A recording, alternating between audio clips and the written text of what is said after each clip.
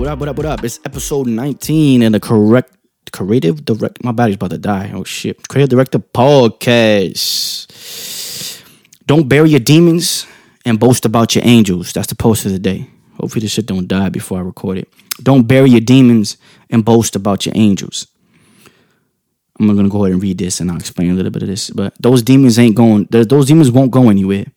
This is a much darker episode, which I tend to just stay away from. But I believe entirely in the worst pains of our life and make us stronger if we can find a way to pull strength from it.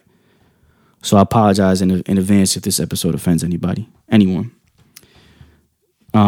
It's inspired from a question from someone who regularly has been giving me inspiration, I would say. And her question was, how do you know if something is worth learning? How do you know if something is worth learning new things for? Or not something or someone. Or going through pain again? My answer to that was, you don't. You don't know how clean someone's house is. No matter how clean they have it, you don't know what they got in the basement. You don't know what they got buried up back. You don't know what they tucked under the bed or hid away in the closet. Just like some people don't want you in certain parts of their house or in their room. It's the same with trying to get involved with someone on a deep level. Some people might let you in their room, and even that is a lot for people, right? Most people won't even let you come near their room, right? But most won't let you just mess with shit and just explore every inch of your room, right? If I told you to come into my crib and come into my room, come into my home, and and I was like, yeah, go ahead, just go ahead and explore, touch it, explore. Like, no one, you know what I mean? We're very private people, most of us, right? Majority of us tend to be like, nah, don't touch that. Get out of my room. What are you doing touching this? You know what I mean? We're very skeptical. It can be weird when people do those things. But some of us are just free. Like, we don't care, right? What someone does in our room. You know what I mean? What they touch, what they don't touch, if they went under the bed, if they didn't go under the bed, if they went in our closet. I mean, honestly, that stuff is I don't say it's weird, but it's like, I wouldn't want you doing those things. But in general, that concept of like, how free are you with someone being in your home? It's the same with how free are you with someone being in your mind or asking you questions about, about your mistakes, about what you did wrong. You know what I mean?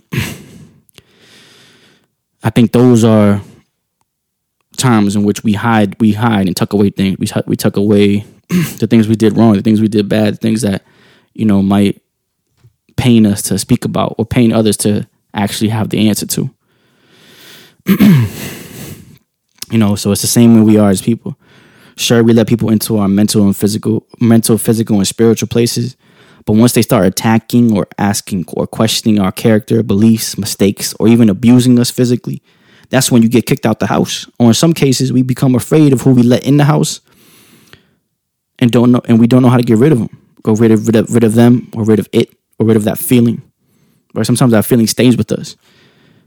We become so comfortable walking. We become so comfortable. We start walking around the house that we grew up in, that we were raised in, that we own, quieter, so we don't upset the thing that lives with us, right? Whether that be a person or that's like this is my reference to demons, right? Reference to dark thoughts and bad thoughts that we tend to ignore, right? And that's why this is my take on the phrase. But like we hear phrases like, "Don't wake the angry giant" or "Don't wake the sleeping giant." Right? These phrases to me almost incite fear. Some of us may feel in certain situations. Don't bury your demons and boast about your angels. We are so ready to throw away, hide, or bury the darkest parts of who we are out of judgment, trauma, fear, anxiety, and so many other factors and variables. All right, so many different examples of what you could be going through that you would hide away. You would tuck away and you wouldn't want the world to see. But like, you have to like craft beauty in that in a way, or paint beauty out of that.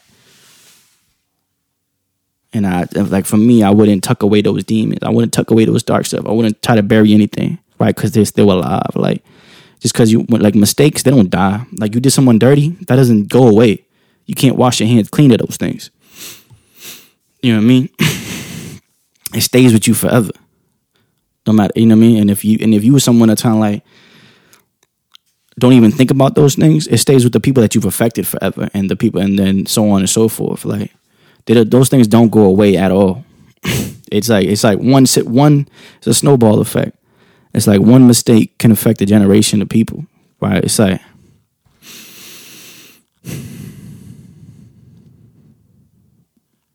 one person, like you, it's kind of flip it over to a positive aspect, but like you not believing in yourself, one person not believing that they can go to school and they can get great things, or they can graduate, like you not believing that you can graduate,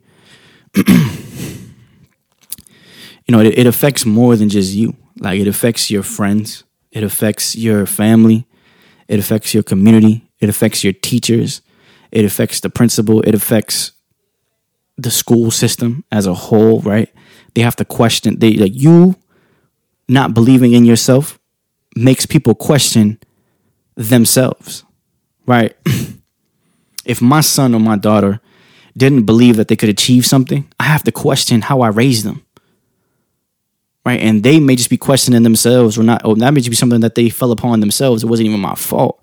But I naturally, as a father, or you as a mother, or you as a parent, period, you'd have to question. You're gonna immediately question yourself. You're gonna be like, damn, what did I do wrong? Like, why would they even think that? I tried to raise them I tried to raise them to always believe in themselves, and then they don't. That's a shitty feeling. That's a shitty feeling. Like, for you to put all you got into trying to instill this quality into someone, and they just don't have it, right? Or not even they don't have it, but they don't understand it. They haven't grasped it yet. Like, and it's like that person go, well, it's not your fault. They say it's not your fault. It's like, damn, well, I'm not saying. It's like, it feels like it's my fault. It feels like I didn't do right by you. Like, what if a teacher like, it's like, damn, I feel like I didn't teach this. Like, when you don't get a good grade, or when you don't listen to what they're teaching, right? Like, I think some teachers feel shitty. Like, damn, I'm not teaching my students well. You know what I mean? Like, a teacher that if a teacher that gets all of her students to get straight A's and get straight A's, right? That must be a great teacher. Like, she must really. I bet you really makes her feel, or them feel, really good that all of their students are actually paying attention in class, and turning in all their assignments, and doing all their work well, and raising their hand when they, you know what I mean, when she asks to answer the question, and they, they're so attentive, right? That's a great feeling. And that's like we tend to ignore those things. We tend to just make decisions and ignore who we affect in the process. And we're all victims of that. Like, I'm a victim of that. You know what I mean? And it's like, it's not like I'm gonna get it right every single time. Like, I'm gonna make a decision sometimes, and it might affect someone that I don't even know, right? I guess this example was like you deciding to take someone to the gym or not take someone to the gym. You telling someone that you're not going to work out with them, or you will, right? Someone reaches out to you and they say, yo, I want to work out. Let's get a session in, right?